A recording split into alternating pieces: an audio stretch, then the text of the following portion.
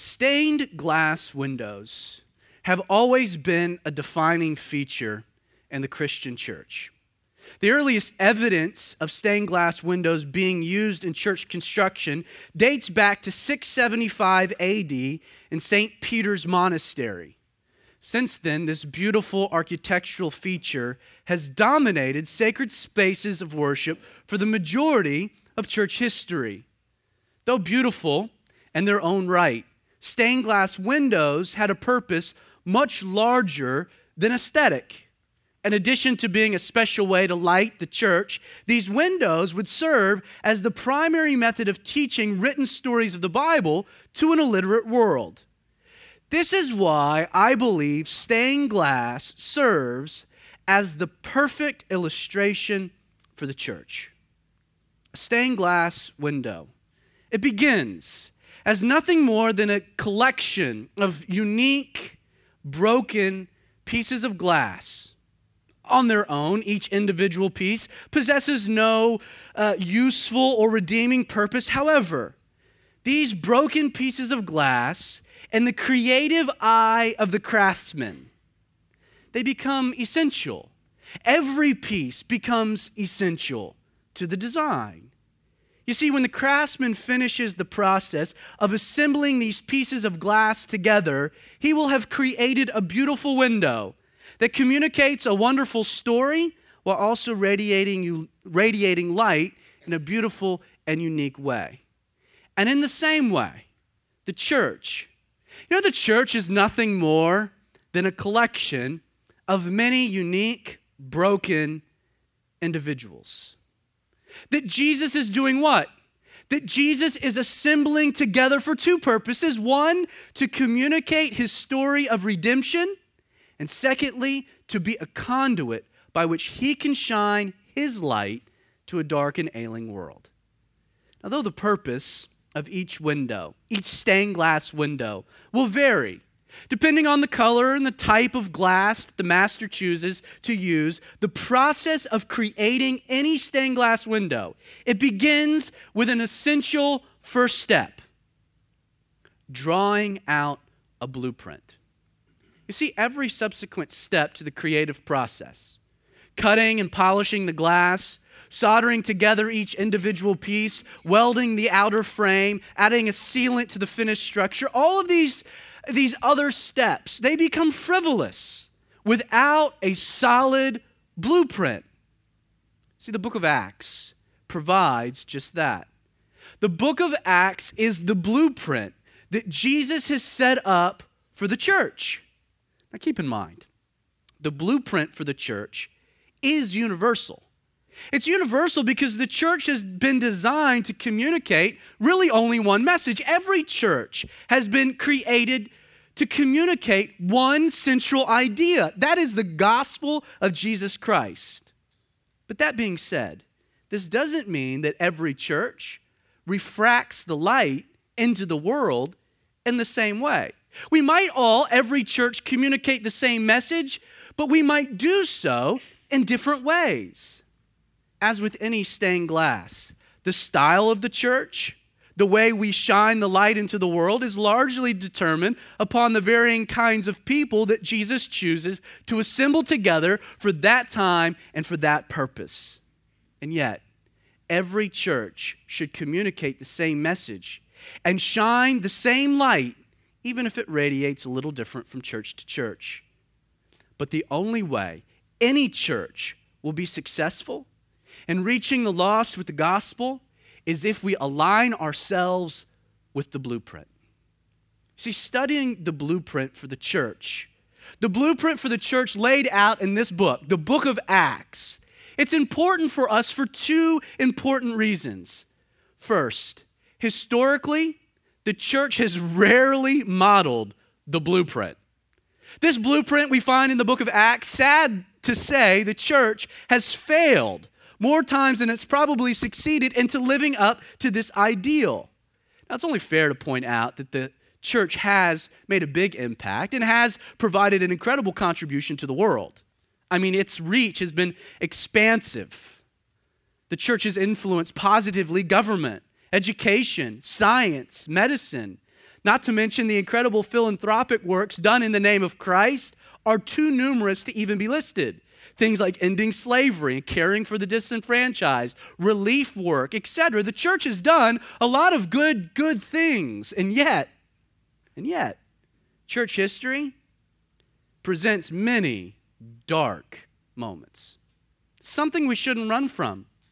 The Inquisitions, the Crusades, Salem witch trials, dissenters being burned at the stake, democide, slavery, persecution of gays, restriction of contraception, abortion bombings, sexual abuse by Catholic priests, the list could go on and on and on, have all been done in the tent known as the church. Comedian George Carlin, he said, "I'm completely in favor of the separation of church and state. My idea is these two institutions screw us up enough on their own. So both of them together is certain death." I think many of us would agree. If you want to know what the church was designed to be, look not at the way the church has operated throughout church history, but instead go back to the blueprint. Go back to Acts. If you want to know what the church was designed by Jesus to be, the function it was supposed to accomplish, the impact in the world it was supposed to have, yes, you can look at the church throughout history and point out instance after instance of where it's done the opposite. But go back to the blueprint, the design, the way that Jesus structured it. Now, that doesn't mean you're going to find a perfect church in the book of Acts, but you will find a successful one. The other reason that we should look at the blueprint, that we should spend time studying this book, and in addition to getting back to the blueprint, the second reason is that today, the church finds itself ineffective when it comes to reaching the world. That's another inescapable reality. Do you realize the church, as an institution, turns off a lot more people than I think it attracts? The truth is, I think that's one of the things that people like about Calvary 316. Talking with each of you over and over and over again, I hear the same story. I was burnt out on church. I was done with church. I didn't think I could find a church that I could connect to. And then I walked through the doors of Calvary 316. And something clicked. Something was different. Something was real. You see, the church as an institution, it turns a lot of people off to the message of Jesus. The Hartford Institute of Religion Research states that 40% of Americans say they go to church weekly. But data suggests that less than 20% are actually attending. In other words, more than 80% of Americans are finding more fulfilling things to do on the weekend than going to church. The Barna Research Group found that 3 of 5 adults who don't attend church are self-described Christians. More people who don't attend church say that they're a Christian, though they don't find the importance of church. 37% of unchurched Americans, they cite, quote, painful experiences with the church or people within the church as the reason that they don't attend. A survey of the National Opinion Research Center at the University of Chicago revealed that 41% of Americans attend worship services once a year or less. And the nevers, those people who will never go to church, have increased from 15% in 1970 to 29% in 2013. In an article entitled 13 Issues for Churches in 2013, researcher Tom Rainier, he says that between 8,000 and 10,000 churches will close this year alone. And to make matters worse, between 2010 and 2012, more than 1/2 of churches in America added no new members. The church as an institution is turning a lot of people off to Christ. Peter Brookshaw wrote an article titled 10 Reasons Why People Don't Go to Church. Let me run through the 10 reasons. First, the perception of Christians is one of judgmentalism and negativity. 2, church is boring. 3, church is exclusive. 4, Christians are homophobic. 5, people don't like organized religion. 6, churches are full of hypocrites. 7, the church just wants your money. 8, life is better without religion. 9, Christians live on another planet and wear brown sweaters. That's my favorite, I think. And 10, people don't have time. William D. Hendricks, in his book Exit Interviews, he writes, despite glowing reports of surging church attendance, more and more Christians in America are feeling disillusioned with the church and other formal institutional expressions of Christianity. I couldn't agree more. The Pew Research Center spotlights the main reasons that people don't go to church. 24% cite personal priorities. This includes 16% who say they're just too busy to go. 24% cite practical difficulties as the reason they don't go to church, things like work or poor health conditions or transportation needs. 37%, though, according to Pew Research Center, they don't go to church because they don't believe attending church is important to the Christian faith. Some explain this growing trend as being the result of the growing tide of secularism. I mean, people look at Miley Cyrus and say, that's what's wrong with this culture. That's why people don't go to church. I mean, what can you really do? And yet, can we honestly say the conditions that today's church faces was any worse than the first century church? I mean, can we really say that our culture is any worse than Roman culture? I mean, is it the culture that's the problem? Or instead, is it the church?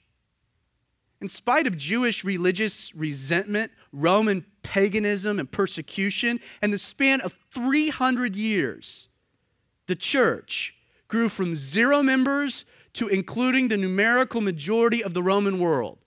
By 260 AD, Christians constituted, at a minimum estimate, 40% of the Roman Empire. And the truth is that Christianity spread peacefully. It wasn't like you were forced to convert or die. Christianity peacefully dominated every other competing ideology, and it grew throughout the Roman Empire like wildfire. And this is before Constantine. According to Acts chapter 17, in less than 30 years, detractors of Christianity as far away as Thessalonica, which was a coastal town in Greece, referred to Christians as those who have turned the world upside down. Can we say that of the church today? See, the question we need to ask ourselves before we get to the book of Acts, setting the stage for why we should look at the book of Acts, the relevant question, is the problem with church attendance the moral decline of our culture? Or is it the reality the church has diverged away from the blueprint provided in the book of Acts? I would say it's the latter. Let me give you an example of this to prove my point.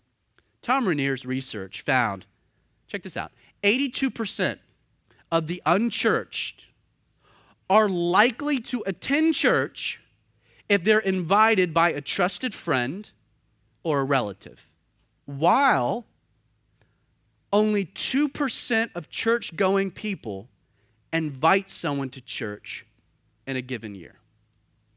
According to research, 82% of the lost will go if they're invited by a Christian friend or relative, and yet only 2% of Christians take the Great Commission seriously. Is there any surprise that our church is failing to reach our culture? A.W. Tozer had this sad indictment of today's church. He said, if the Holy Spirit was withdrawn from the church today, 95% of what we would do would go on and no one would know the difference. However, if the Holy Spirit had been withdrawn from the New Testament church, 95% of what they did would immediately stop and everyone would know the difference.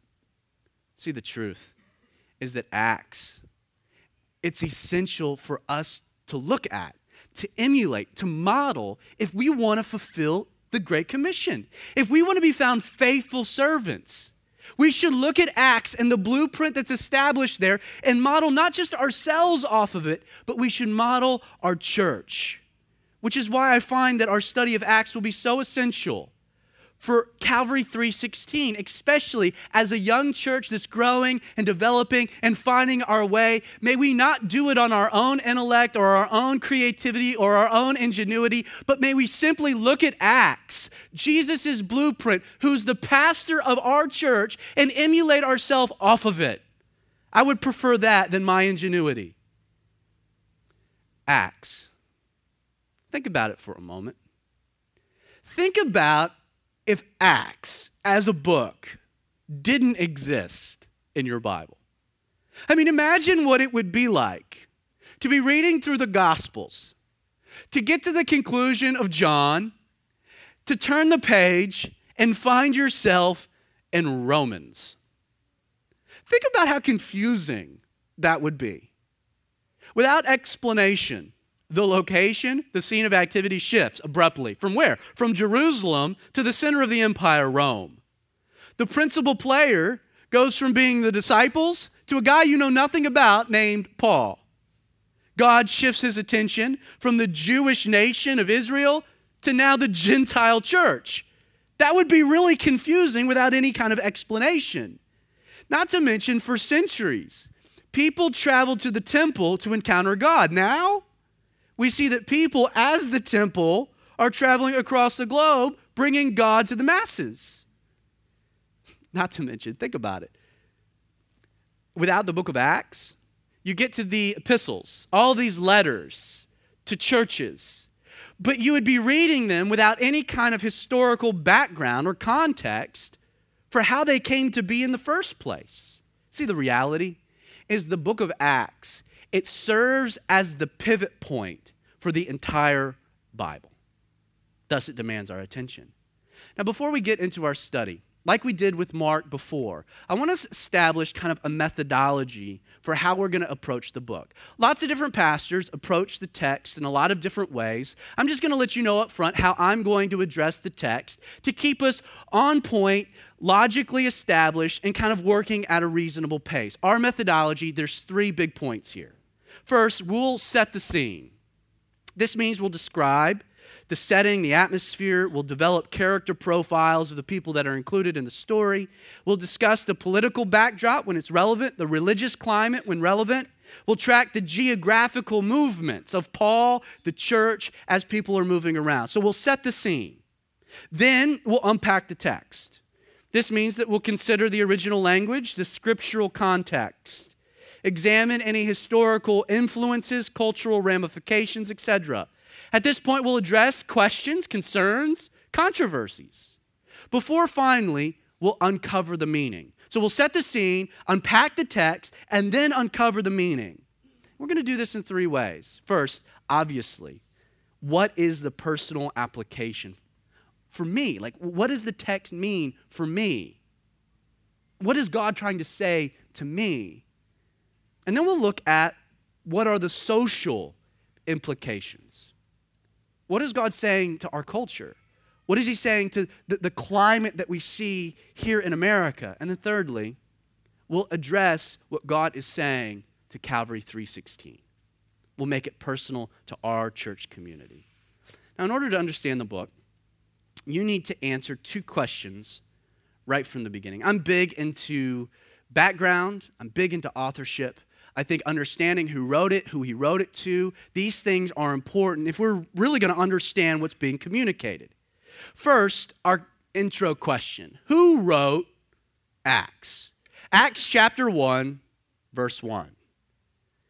The former account I made, O Theophilus. Now, though we have no autograph that's provided here in Acts to let us know who penned the book, as a matter of fact, it kind of begins with the assumption we know who I is. The former account I made, O Theophilus. So there's no autograph, but the assumption of our author is that you already know who he is based upon his former account. Now we believe that Luke wrote the book of Acts. The same guy who wrote the Gospel of Luke wrote the book of Acts. And there seems to be 2 solid biblical clues that establish this man as our author.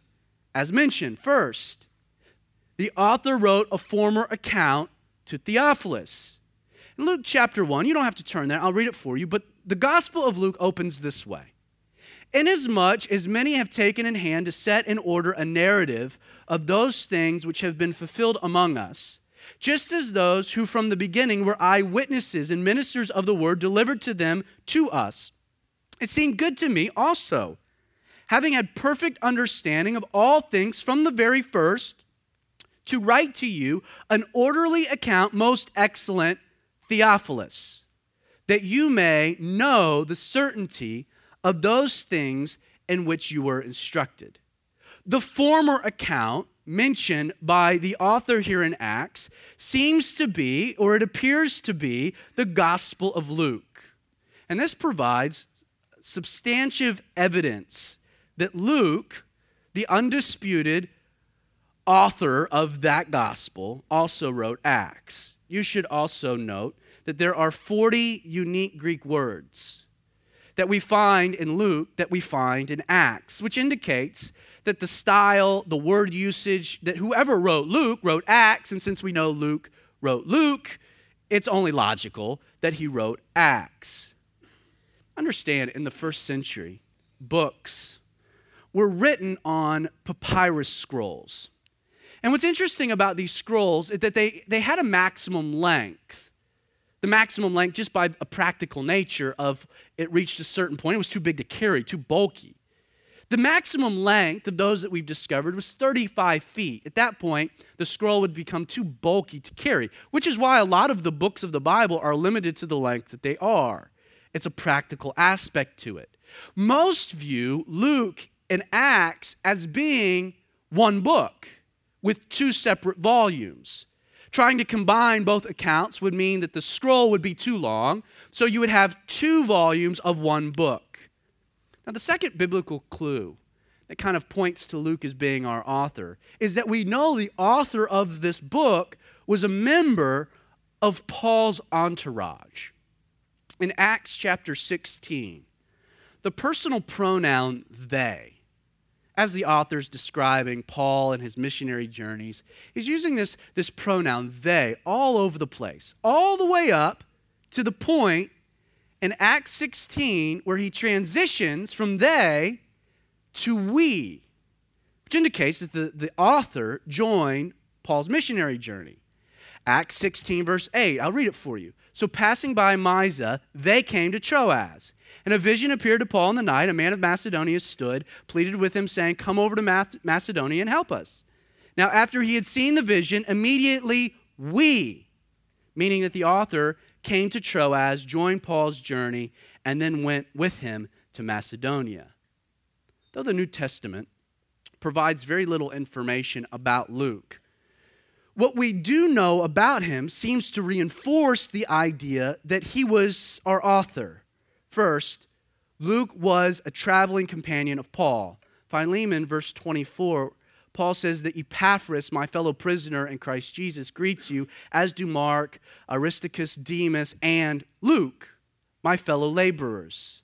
Early church fathers said that Luke was from the Hellenistic city of Antioch, which is located in present-day Syria. This detail is significant because we know that the Apostle Paul, his headquarters, his home church, his base of operations, was the same city, the same church. Luke would not only travel with the Apostle Paul on at least 1.5 of his missionary journeys, but 2 Timothy chapter 4, verse 11 indicates that Luke remained with Paul in Rome as his personal assistant until his ultimate martyrdom. The second thing Scripture tells us about Luke that reinforces him being our author is that we know he was an educated physician. In Colossians chapter 4, verse 14, Paul describes Luke as the beloved physician. This means that Luke, our author, he's educated, he's intelligent, and he's proficient in Greek, which is an essential characteristic of anyone who could claim authorship of the book of Acts. It's been pointed out that the Greek that we find in this book, it is the highest quality and style of anything else found in the New Testament.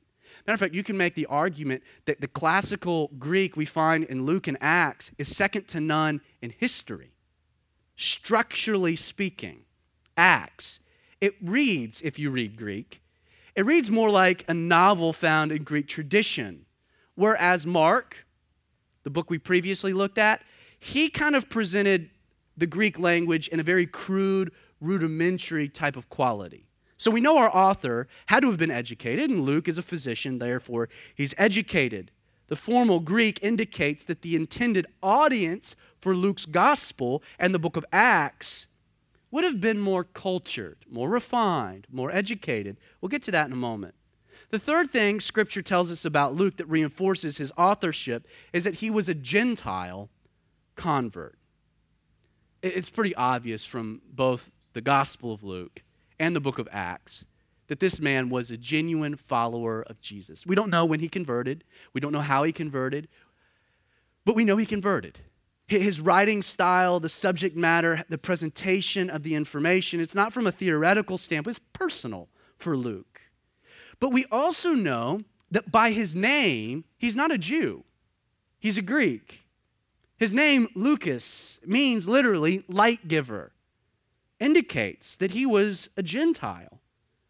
Now, this is important because in addition to the type of Greek presented in Acts, the style of how the subject matter is presented in this book is more consistent with the way the Gentile mind would process information, especially religious information, versus the way a Jew would. I'll give you an example of this. In this book, the author will use the generic word for God 160 times. He will then use a Roman-specific term, Lord, 110 times, but he will only use the Jewish title Christ or Messiah 31 times, which means he downplays the Jewish words that would connect, and he upplays those that would connect to the Gentile world. It's important. If Luke is our author, which I'm convinced that he is, there is another interesting tidbit. Do you realize that Acts and Luke combined accounts for 25% of the New Testament? Which means that in regards to volume of writing, Luke is the predominant writer of the New Testament. A Gentile wrote more of the New Testament than anyone else, including the Apostle Paul, who though wrote more books, didn't write more in volume. Now, quickly, I want to give you just a little bit of information of some non-biblical evidence for Luke's authorship. The earliest manuscript we have of the book of Acts dates to 200 AD. It ascribes the work to Luke. The Muratorian canon, which is the oldest list of New Testament books that dates to 170 AD, it says this, that moreover the Acts of the Apostles are included in one book, for most excellent Theophilus, Luke, compiled the individual events that took place in his presence. So we have a document dating to 170 that affirms that Luke was the author. All the early church fathers also believed that Luke was the author. Origen, Clement, Jerome, etc. Eusebius of Caesarea does something interesting. He not only says that Luke was the author of Acts, but because the Greek version he had at the time of Hebrews was so similar to Acts in style and word usage, he presented the idea that the Apostle Paul wrote Hebrews in Hebrew, only to which his assistant Luke translated it into Greek, which might explain why there tends to be debate of the authorship of the book of Hebrews. Lots of evidence that points to Luke being our author. The second question that's important for our understanding of the book, right from the beginning, who in the world is Theophilus? The former account I made, O Theophilus. It's important to know who wrote it.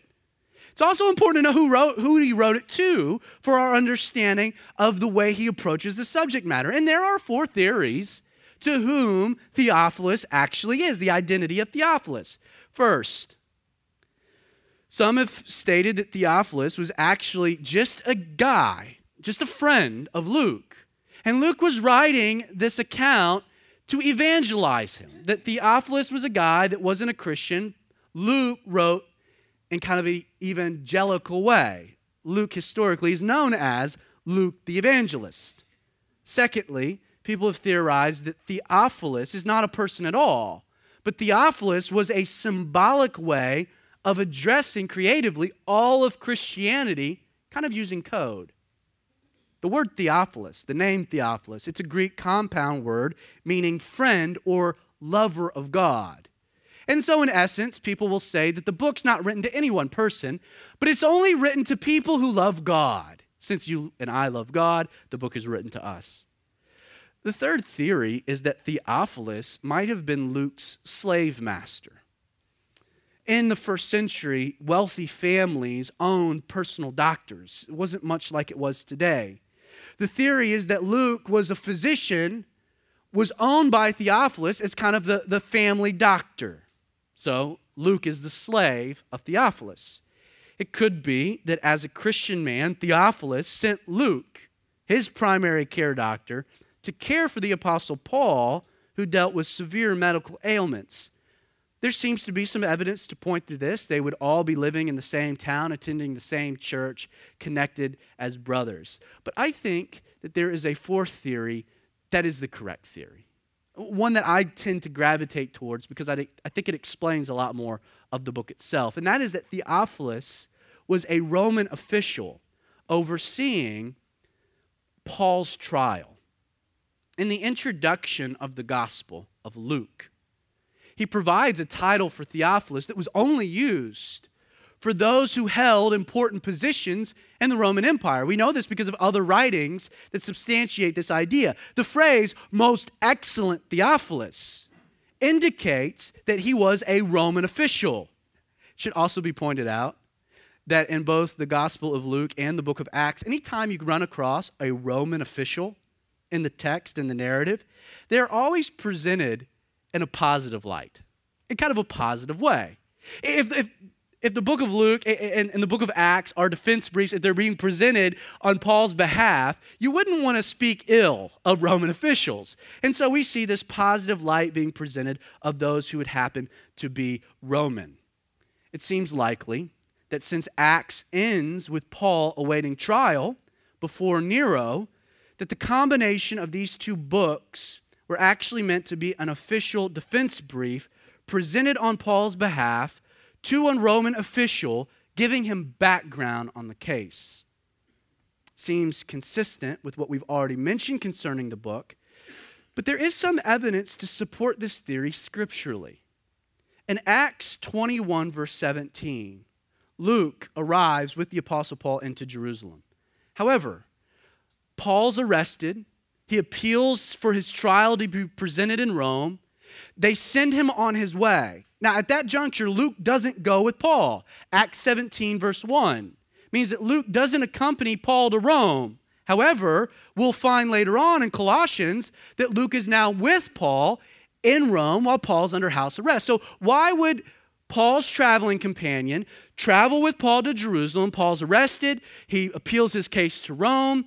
During the 2-year hiatus between there and when now we know Luke is back with Paul, like what happens? I think it seems likely that during these 2 years, Luke would have been provided plenty of time to write the gospel and the book of Acts as a defense brief. Rome allowed people to worship their own gods freely. It was kind of an interesting characteristic of the Roman Empire. As long as your religion proved to be peaceful, they would allow you to worship God as you want, as long as you're paying taxes, there's no unrest, etc., etc., etc.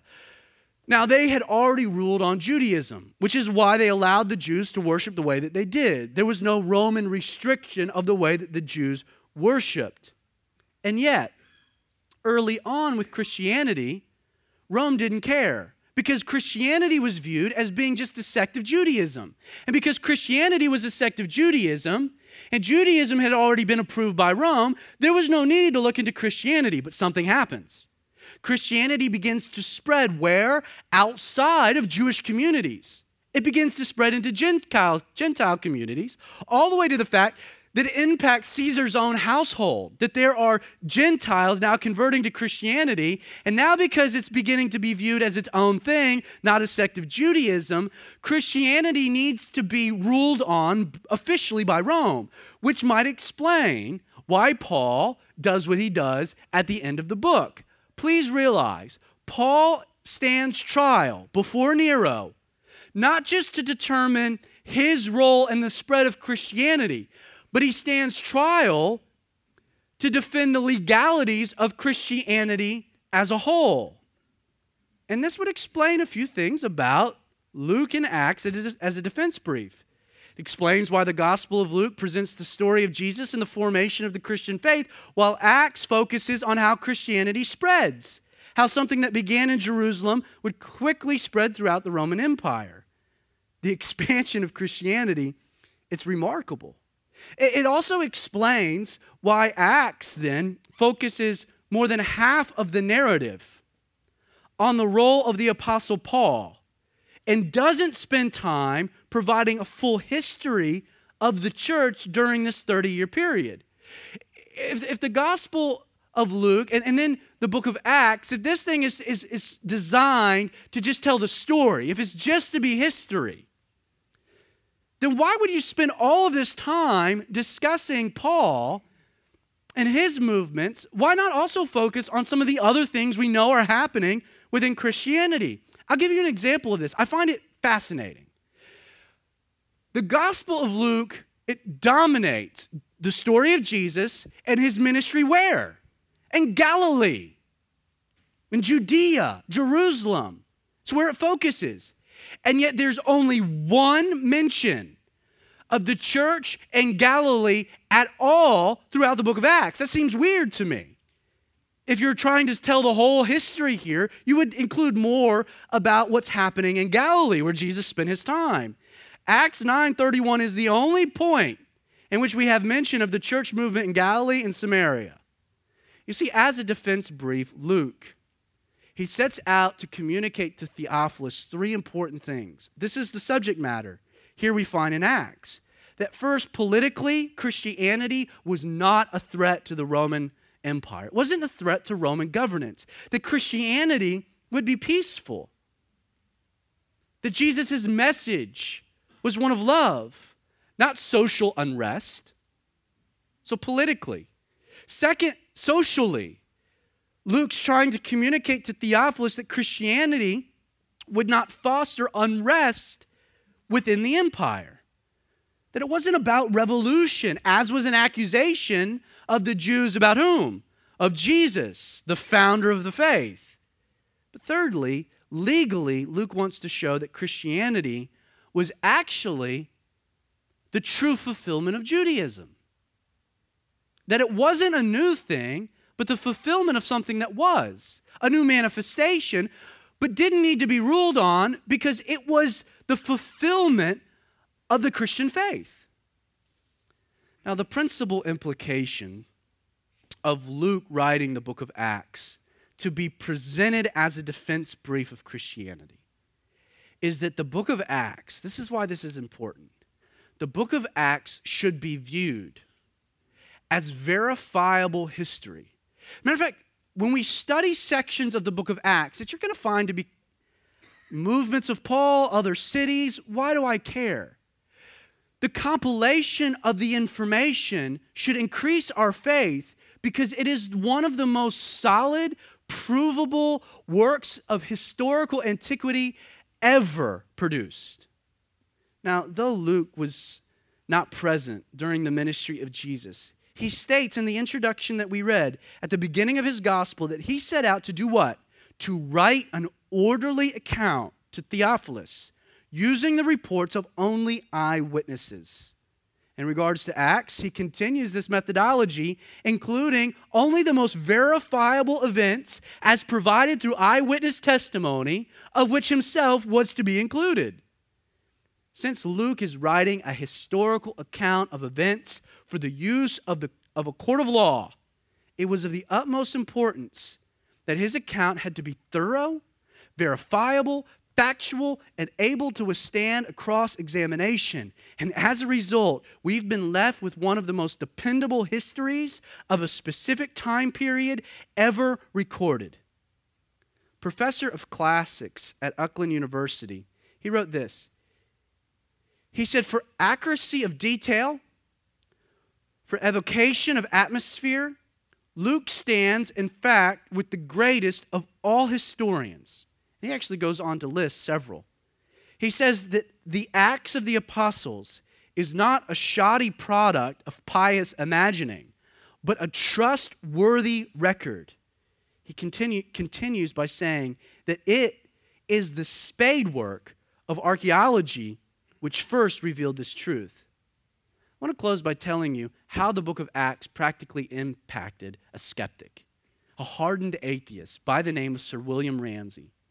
In the early 1900s, British archaeologist William Ramsay hated Christianity, hated everything to do with God, and he wanted to discredit the faith. And so what he did is by looking at the book of Acts, he decides that he was going to take what's described in Acts, places, people, locations, and he was going to use it as kind of a blueprint to go out and to dig.